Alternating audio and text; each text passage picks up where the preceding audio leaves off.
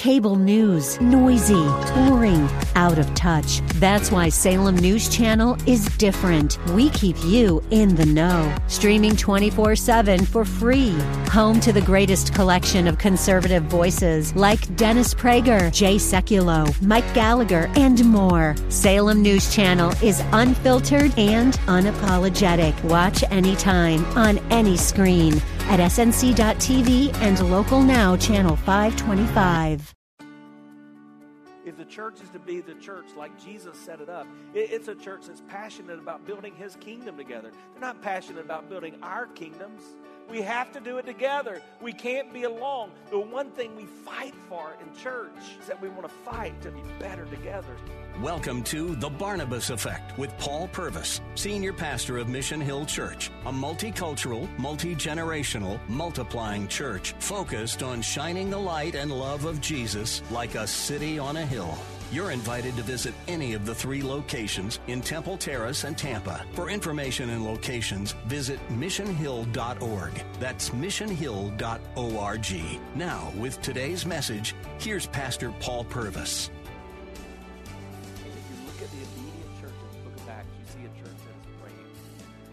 One accord. They were devoting themselves to prayer. Prayer is a marker for the church. Shouldn't be a surprise. Jesus had said when casting out all the marketeers from the temple, no. This is not what my house is to be about. My house is to be called a house of prayer. Don't answer this question. But do you think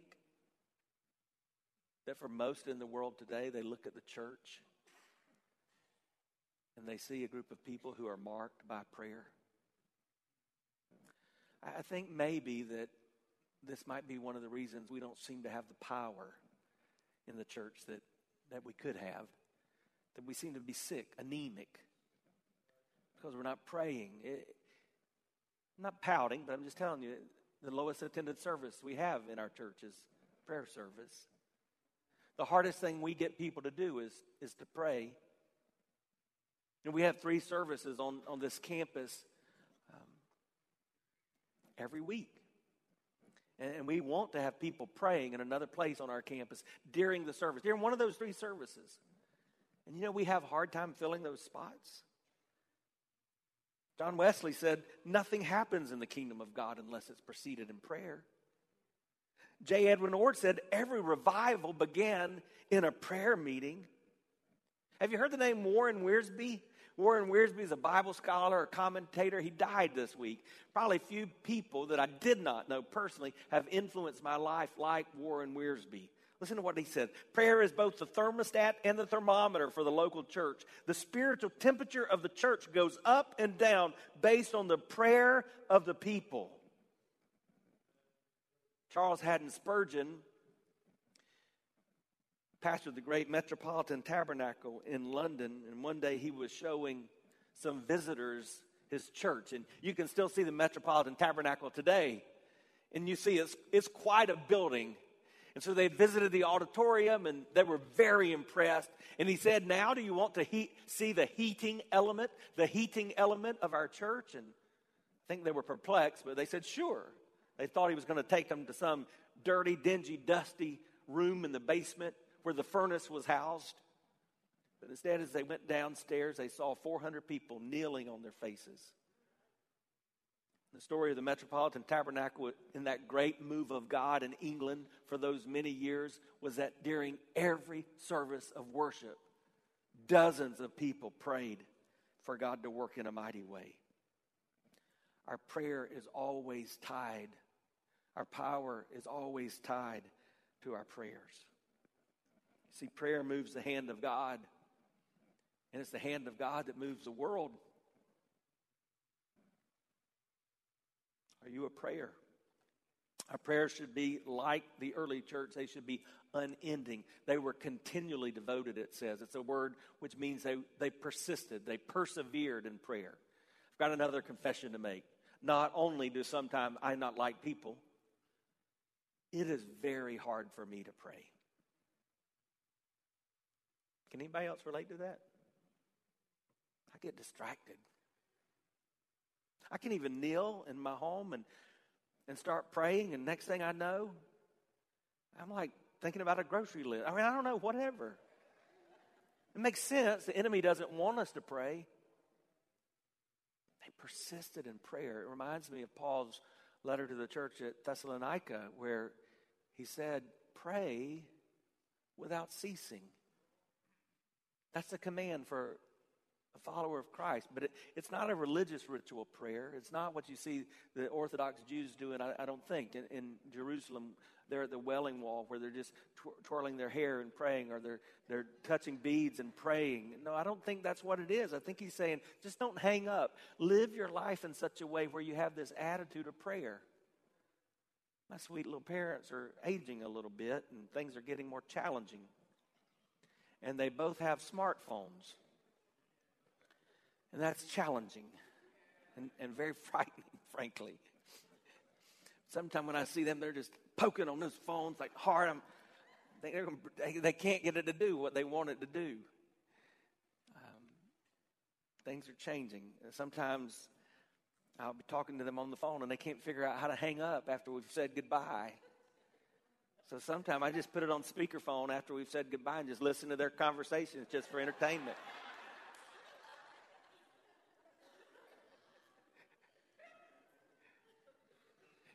God's word teaches us that when we pray, we don't hang up. We just stay at it. We live our life in such a way that we really could begin every prayer conversation with a little conjunction, and. Try to get in the habit of that. You can't do that if you're not consciously thinking about it, because you will have sinned so much, you will have to begin with, please forgive me. Because if we don't confess, our prayer loses its power. If we stay confessed and we keep the line open, then we can just say, and God, how about this thing? Can you give me wisdom? Can you give me strength in this? Their prayers were unending. Our prayers should be unending, but our prayers should also be undivided. We should be able to come together and pray. It literally means that they were of the same mind. And again, we just see the importance of being together. Dr. Luke uses this 10 times throughout the book of Acts. All these different people, all their different thoughts, their walks of life, their baggage, their disappointments in how they had related to Jesus. But they were of one mind because they wanted what only God could give.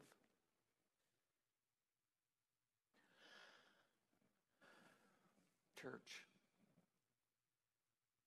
what would happen if we were just willing to live our lives that way? If we came together saying, God, we want what only you could give. This week our nation celebrated the National Day of Prayer. Dr. Ronnie Floyd was the president of the National Day of Prayer. He has said that no great movement of God ever occurs that's not preceded by unified, extraordinary prayers of God's people. Others have said, when we humbly come before God with visible union and extraordinary prayer, God moves in mighty ways. Do you believe that? Good. Let me give you an invitation. This week we have one of our last houses of prayer for this school year. During the school year, we meet in this room on Wednesday evenings. We sing praise to God. We worship and we pray. We pray for the needs that you record on Sundays. We pray for other things that are taking place in our nation and our world. We ask God's Spirit to move that time. We celebrate communion every Wednesday night. It's my favorite service of the week. No offense to you. I hope you come. See what happens when God's people come together and pray. Let me just give you a practical question related to this. Will you commit to praying over the next several weeks that God would rock our church and rock our community and rock our world for his glory? Would you just ask God to give you a new passion for prayer and a fresh awareness of what can happen through prayer?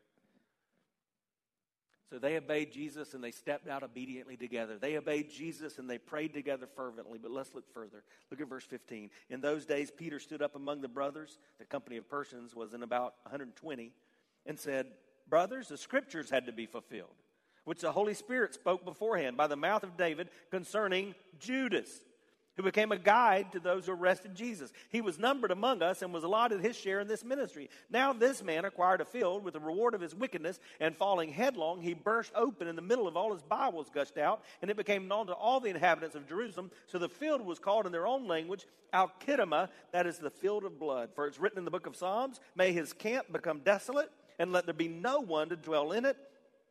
And then he said, so we have to find someone else to take his office.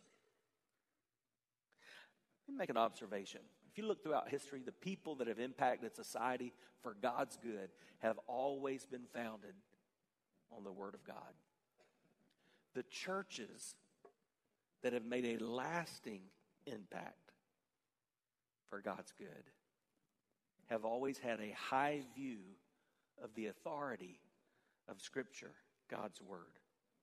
And that shouldn't be a surprise, because the Bible says that God's Word is a light unto our feet and a lamp unto our path.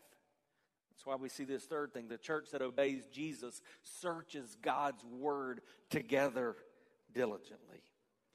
So Peter and the people who were gathered had been praying.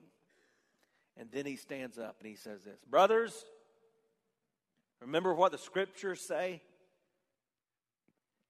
Why was he able to say, remember what the Scriptures say?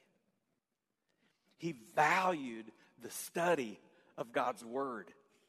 In the next words that he's going to say, he quotes from the Scriptures. It appears that he's understood what Jesus talked about in Luke 24:25. He opened their minds to understand the Scriptures. Sometimes I hear people say, I try to read the Bible and it doesn't make sense. Let me just tell you, if you are walking with Jesus according to Scripture, you have the ability just to pray to Him and say, God, open my mind to understand the Scriptures.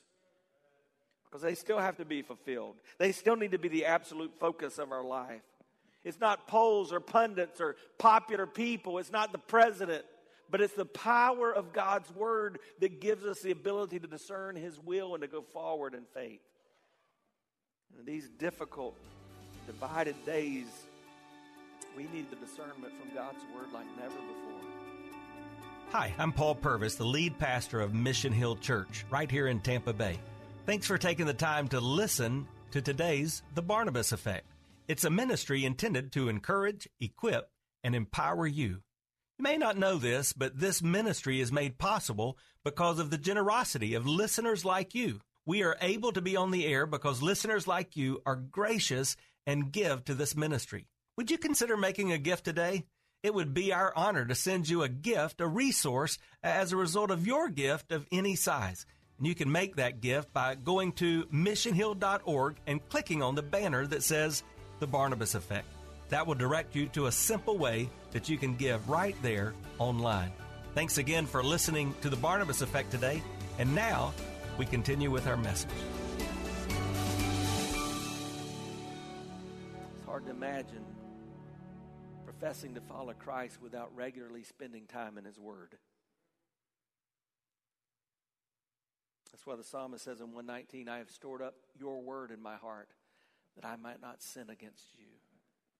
Or that's why Paul said to Timothy, study to show yourself approved unto God, a workman that needeth not be ashamed, rightly dividing the word of truth. And Peter had done that. So he quotes from Psalm 69, and he quotes from Psalms 119. And he's talking about Judas. So I want to apply this principle for a second. We're reading the Scriptures. What can we learn from this? Well, who's he talking about? I just told you. He's talking about Judas. He's talking about Judas. What can we learn from the life of Judas?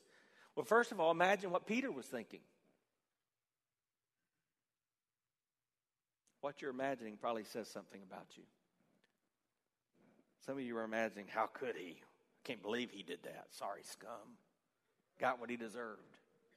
I don't think that's what Peter was imagining. I think Peter was thinking, man, that could have been me. I was so close. I blew it. But see, Peter repented. He got forgiveness and restoration. See, every time we hear or see of the fall of someone who professes Christ, every time a brother or sister in Christ disappoints us, our first response should not be, I can't believe they did that. Our first response should be, but by God's grace, there go I. I hope you've come to that place in your Christian life. It took me into my 20s to get there, to be honest with you. To understand that given the right situation and the circumstance, given the right frustrations and disappointment or depression and discouragement, I was capable of anything and everything. Judas was a friend of Jesus. He was treasurer of the group. He had spent 3 years with the disciples. He had ministered to the poor. He had preached the gospel. He had healed the sick. He had cast out demons. He had seen countless miracles of Jesus and listened to how many messages, who knows. He had broken bread at his table, but in the moment of decision, Judas failed. Maybe the best case of missed opportunity in all of Scripture. Max Lucado describes that. Listen to his words. Almost. It's a word that smacks of missed opportunity, aborted efforts, and fumbled chances. It's honorable mention, right field, on the bench, runner-up, burnt cookies. It's the one that got away, the sale that nearly closed, the gamble that almost paid off, almost. We speak of people who almost finished the marathon, almost made the big leads, almost passed the test, almost sank the three-pointer. As long as there's been worthy goals in life and people pursuing them, there have been almosts. But almost only counts in horseshoes and hand grenades. And most everything else almost might as well be not at all. And one of the most famous almost in the Bible is Judas, the acquaintance of Christ, the follower of Jesus, the betrayer of Christ, chosen by our Lord as one of the original 12. He walked the dusty road in Jesus' side for 3 years. He endured the hardship, accepted the persecution, seemingly embraced the teaching. He was destined to take his place in history as of the inner circle who helped launch God's movement of redemption for all eternity. But he didn't make it. Almost home. He bailed. Almost a hero. He betrayed. Almost redeemed. He rejected. And yet Peter is saying he was one of us. See, when I look at Scripture, one of the things I should do is examine myself. That's what it says in 2 Corinthians 13:5. Examine yourself to see whether you are in the faith. Test yourself. Hold up the mirror of God's Word. James 1:23 says God's Word is a mirror. I should be able to look into the mirror of God's Word and see, am I living consistently with this? Judas is that example that Jesus is talking about in Matthew 7 when he says, many will say to me, Lord, Lord. They won't be a part of my kingdom. You see, he was teaching us that it's possible to do good things and go through the motions and not really understand what it means to follow Christ. And I know that because I've studied Scriptures. What do you see when you hold up the mirror of God's Word? By the way, if you need a little help in this, did you know every week we have groups that we call community groups for every age and every walk of life that give you an opportunity to get involved in a smaller group setting and talk about the things of God's Word. I hope you'll commit to getting in God's Word. Let me just give you this last thing. Look at verse 21. So one of the men who have accompanied us during the time that the Lord Jesus went in and out among us, beginning from the baptism of John until the day when he was taken from us, one of these men must become with us a witness to his resurrection. He was saying, we've got to replace Judas. We've reflected on him. Now we've got to replace him. And let's do it from one of the people that have been with us. So they put forward two names, Joseph, called Barsabbas, who was also called Justus, and Matthias. And they prayed and said, you, Lord, who know the hearts of all, show us which one of these two you have chosen to take the place in this ministry and apostleship from which Judas turned aside to go to his own place. And they cast lots for them, and the lot fell on Matthias, and he was numbered with the 11 apostles. So as Acts chapter 1 ends, just before Pentecost, we see this final act of obedience of the church. The church that obeys Jesus seeks God's will together earnestly. Are you seeking God's will in your life? Do you seek God's will for our church? We see something important in understanding the seeking of God's will. Peter, in his prayer, says, God, we know that you already know the one you've chosen. What is he speaking to? He's speaking to the sovereignty of God. Nothing touches our life that hasn't first filtered through the hands of God. He's not caught off guard. He's not surprised. So when we seek his will, we're not asking him on the spur of the moment to come up with a solution to get us out of a situation. We're saying, God, align my heart and my mind with your will. That's what we want. There's a lot of ways we do that today. Let me just remind you, not the purpose of this message, but we pray. We study God's word. As we get on the pages of Scripture, God reveals his will. We seek wise biblical counsel. We listen to godly teaching. Often people will tell me, Pastor, I don't know how you know what I was going through. And I'm thinking, I don't. But God reveals his will to us sometimes through biblical teaching. And then we walk through life. But in this case, they did it differently. How did they do it? It's something called casting lots. And I get to see everybody. And when I read that about casting lots, a couple of these men out here went, yes. Because you're thinking, now I can go buy my lotto ticket. I can go have lunch at the Hard Rock Casino. Gambling, is that what this is about? Is this about gambling? No. In fact, this casting of lots is seen all throughout the Old Testament. In fact, in Proverbs chapter 16, verse 33, it says, the lot is cast into the lap, but every decision is from the Lord. Again, acknowledging the sovereignty of God. What is the casting of lots? It was a way in the Old Testament that God would use to reveal his will. So you might put 2 stones in a jar-like thing, shake it up. It makes me think of Yahtzee, if you ever played Yahtzee. But you shake it up, one of the stones will come out and reveal what God's will was. That was a way that God revealed what he would do. But you know what's interesting? This is the last mention of that in Scripture. Why do you think that is? Because we have the Holy Spirit. The next words we're going to read in chapter 2 talk about Pentecost, the Holy Spirit of God falling down. We believe the Holy Spirit indwells every believer. That means you have God's guide. You don't need to gamble. You don't need to cast lots. You just need to do what it says in James chapter 1, verse 5. If anyone lacks wisdom, let him just ask me, and I give it to him generously.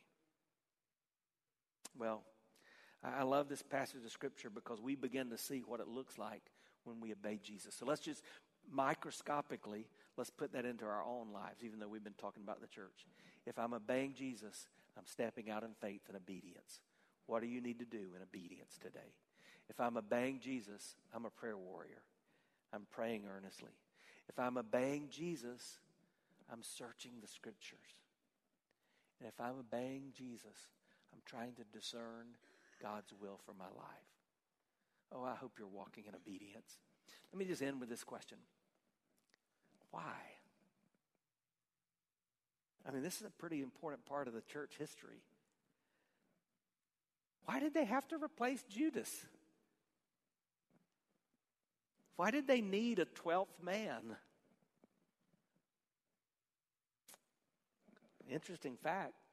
You don't ever hear about Matthias again in Scripture. I think God's wanting to remind us that he needs every one of us in his church. He wants all of us to be a part of his body. Every member that is his bride is important. Every son or daughter in his family can make a difference. See, I believe you are that 12th man. You're that 12th woman. You're the one that God wants to use to help accomplish his mission in this world. And no one may ever know your name on this side of heaven. And you may not be known for great feats of faith. But as you surrender and live in obedience to Christ, you begin to get it. And when we all get it together, big things happen. Just wait and see. You've been listening to The Barnabas Effect with Pastor Paul Purvis. The Barnabas Effect is here to provide listeners like you with biblical truth and spiritual encouragement. But it can't be done without your financial support. Go to missionhill.org and click on the Give tab. Your financial support helps us reach those seeking truth about God and themselves. Thank you for giving at missionhill.org. And join us weekdays at 9 a.m. for The Barnabas Effect with Pastor Paul Purvis on Faith Talk AM 570 and 910.